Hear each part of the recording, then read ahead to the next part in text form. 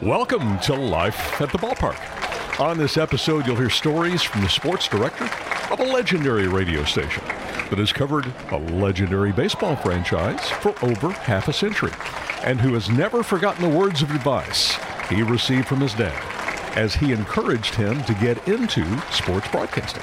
He loved how public address announcers like yourself created an atmosphere for the game, and he had great respect for the really good ones. And he loved saying, before my first football game that I ever did in high school, he said, "Now, Tommy, this is how you do it. You get up there and you say, 'And now, ladies and gentlemen, please rise and join in the singing.'" He said, "That's very important. You need to say, 'and join in the singing of our national anthem.'"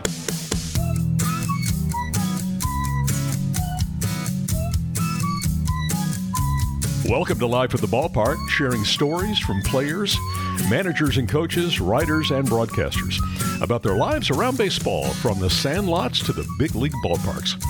Hi, I'm John Frost, and my guest today is Tom Ackerman, sports director for KMOX, the legendary flagship station for the St. Louis Cardinals. Thanks, Tom, for sharing about your life at the ballpark. It is absolutely my pleasure. I love being at the ballpark. I feel so comfortable at the ballpark.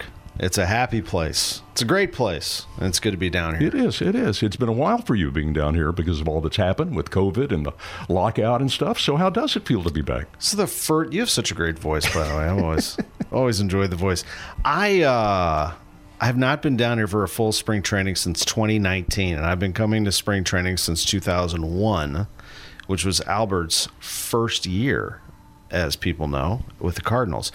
So to not be here in 21 in particular was very strange. That was during COVID, and our company did not allow us to travel. We were very restricted when it came to business travel at that point. 20, we were actually here calling the game. Mike Claiborne and I called the game the day that they canceled spring training. You were here. Yep. And then 22, as you mentioned, last year was a lockout, so I was here for 9 or 10 days, and it wasn't even supposed to be that long. It was extended because we got word the Yachty was coming, so we talked to him, and then once I got home, Pujols showed up. I missed that one, although I spent a lot of time with Albert during the season. But to come down here and to be down for 3 weeks, so I always do March. We have Matt Pauley comes down here and does the first month, and then after my college basketball season, I spend 3 weeks down here. It's fantastic. I love being around the team, and I love being at the ballpark. Well, I'll tell you one thing I know about Tom Ackerman. He can keep a secret because there's some new news on you. Yeah, so it was announced yesterday as we're recording this that Bally Sports is going to bring me in to do a few series of television games. So I'll be jumping in there for some dates for Chip Caray in 2023, and I'm really looking forward to that. 8 games is on my schedule. I think there's a chance I'll get a little studio work with them as well, in addition to radio duties. And so that's exciting. It's really great. You know, back in St. Louis, I'm not part of the radio rotation. Now, I do radio games down here in spring training, but my job is a morning show host at KMOX. I report on the team. I host our pregame and postgame on network, especially during day games. Sports director at KMOX, so I manage our day-to-day sports operations. But I've been doing play-by-play of baseball and college basketball for a long time, for 20-plus years. And I've been at KMOX for 25, coming up on 26. And to get an opportunity like this is very special, and I'm excited for it. Well, and growing up a Cardinal fan. Yeah, you're a local boy, so this grew up a fan. Yeah, this is a dream, right? It is. I do feel like I'm in a dream. And my dad was a great man. He died of a heart attack when I was young, almost 18 years old, and he's the reason I'm in this to begin with. He took me to the ballpark when I was a kid. We went and saw the Cardinals, just like many kids in St. Louis growing up, and he was very supportive of my dream to be a broadcaster and was encouraging in that way, but also made me realize that it was very challenging, that it would be very competitive, and I was up for the challenge, and here I am. So I am thinking about him as well.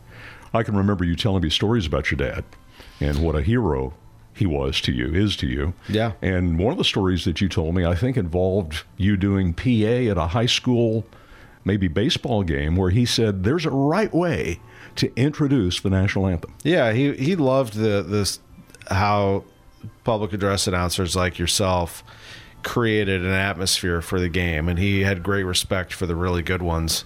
And he loved saying, before my first football game that I ever did in high school, I played football in high school and then stopped playing because I wasn't big enough, and now I am. I wish I was this size in high school. I'm 6'2", about 215. I was 5'7", $125, trying to be a quarterback in high school and getting knocked around. So I became the public address announcer, and he said, "Now, Tommy, this is how you do it." He said, "You get up there and you say, 'And now, ladies and gentlemen, please rise and join in the singing.'" He said, "That's very important. You need to say, 'and join in the singing of our national anthem.'" Can you say that?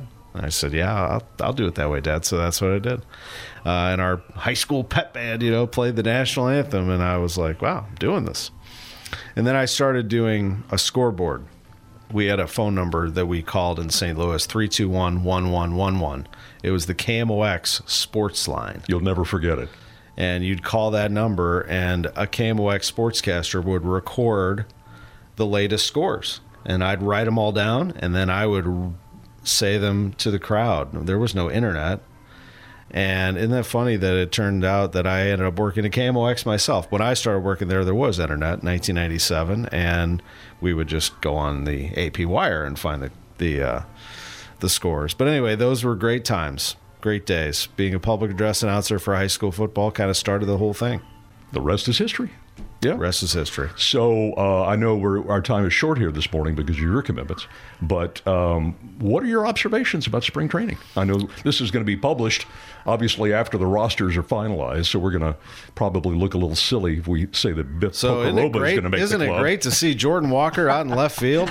Boy, doesn't he look good. No, I think Jordan has done everything that he can to earn a spot on the roster. But things certainly can change throughout a season, because it really will come down to, for him, two things. One, he has to start. So that means that he is better than the foursome, that he's good enough to start every day, either in left field or right field. He will not play center field. Center field will be Tyler O'Neill or Lars Nootbaar or Dylan Carlson. And that's the thing, is that they can move those players around and put Jordan in one of the corner outfield spots. That's very appealing. I think that's going to be one of their strong points now that Jordan is part of this. But the other thing that makes this very nice is that there is a DH in the National League. And much like last year, Albert Pujols joined the Cardinals because of the DH rule, period. That if that doesn't happen, he doesn't come.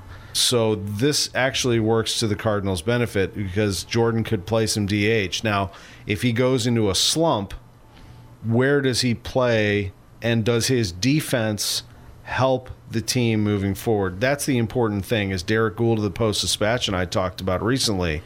Defense doesn't slump, really. I mean, if you're a good defensive player, you're a good defensive player. Hitting does go back and forth. So where is your value on the field every day? And that'll be an important thing for Jordan. But I think he's made a terrific transfer from third base to outfield.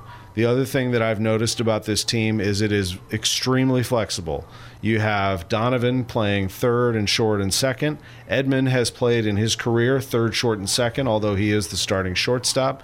Even Mason Wynn, who's going to likely be a rising star through the system. He's now at AAA and knocking on the door of the major leagues. Wynn can play second base if you need him to. Gorman can play third and second base. Yepes can play first base and outfield. Donovan can play in the outfield if you want. You can put Burleson can play first base or outfield.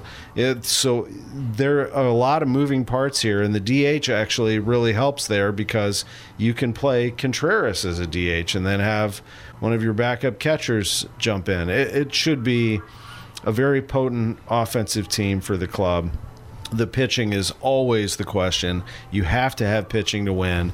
If they have a good enough rotation, I think they can last for a while, and then decide at the trade deadline, do we have the number one hammer to come in during the playoffs and get us to where we want to be? If we don't, well, then we go get one. That's how the Cardinals should probably approach this. Well, when you're talking about Jordan Walker, the comparisons to 2001, a lot of people have made them. Because when Albert came up, as you remember, he'd only played a handful of games in the minor leagues. His big push came with Memphis in the playoffs. And Jordan Walker played more games in the minor leagues last year than Albert Pujols did his entire minor league career. There's no question that he reminds you of Albert because of the same age, because of the right-handed bat, because of the power, because of the sound of the ball coming off the bat. I'm always careful to compare players, but it's hard to not. I think that, time will tell. That is an incredible career that we just witnessed. Yeah. So, let's look at 2001 and 2023, and I guess you could say that could Jordan Walker in his first year go out and be a starter and tear it up like Albert did? It's very possible. I mean, he's looked great down here. Very rarely do you have a player who has high expectations and hype, and then he goes over that. And that's what we saw with Walker, because what we've seen is not only is he a good hitter, he's a really good base runner. He can fly up and down the base paths. He's got a big, long stride. I mentioned his play out in the field, I think, has been very good. Really, it's about his makeup. He is wise beyond his years. He's a good human being. He's a very smart baseball player. He'll steal a bag if you need it. He'll make a play for you. The other day, he goes 0 for 4, but he made some plays that they needed made, and almost beat out an infield hit. Like, he's going to do some things during the course of the year. It's going to help his club win. And he's had plenty of time to play because of the World Baseball Classic. That's been extremely beneficial to him and to Mason Wynn, to be able to show what you can do and not have to cram it all into a few days. I mean, you can now spread out and show what you can do over a period of time, and that has been great. It's also possibly cost some people their jobs because they've been out in the World Baseball Classic. They come back and hot competition in that bullpen. I mean, there are some really good pitchers. Now, as we're talking right now, the roster's not set. I'd be interested to see how they jam all those pitchers into 8 spots. There are a lot of relievers. There's already some guarantees. Helsley will be there. Hicks will be there. Gallegos going to be there. And then who are the other ones, and how do you make that happen? How many lefties do you carry, et cetera? So somebody's going to get left out. Several people are going to get left out. Yeah, nice problem. Memphis will be good. Nice problem to have, as they say. No question. Well, it's always fun catching up with you. I know you have stuff you have to do, but best wishes on your new news and doing some TV games this year, and wish you the best this season. Well, you do a great job, John. I mean it. You're the voice of Roger Dean Chevrolet Stadium. You're the voice, really, though, of Abacoa. Because when you walk around the streets, you can hear your voice echoing throughout the neighborhood, and a very calming presence, and that does mean a lot. It adds to the experience of the ballpark. So you do a terrific job as well. Well, good being with you, and thanks for sharing about your life at the ballpark. Thank you, John. Tune in each week for a new episode. I hope you'll subscribe and share with your friends. Life at the Ballpark is produced by Jim Governale. Project manager is Paul Adams. I'm John Frost, sharing stories of life at the ballpark.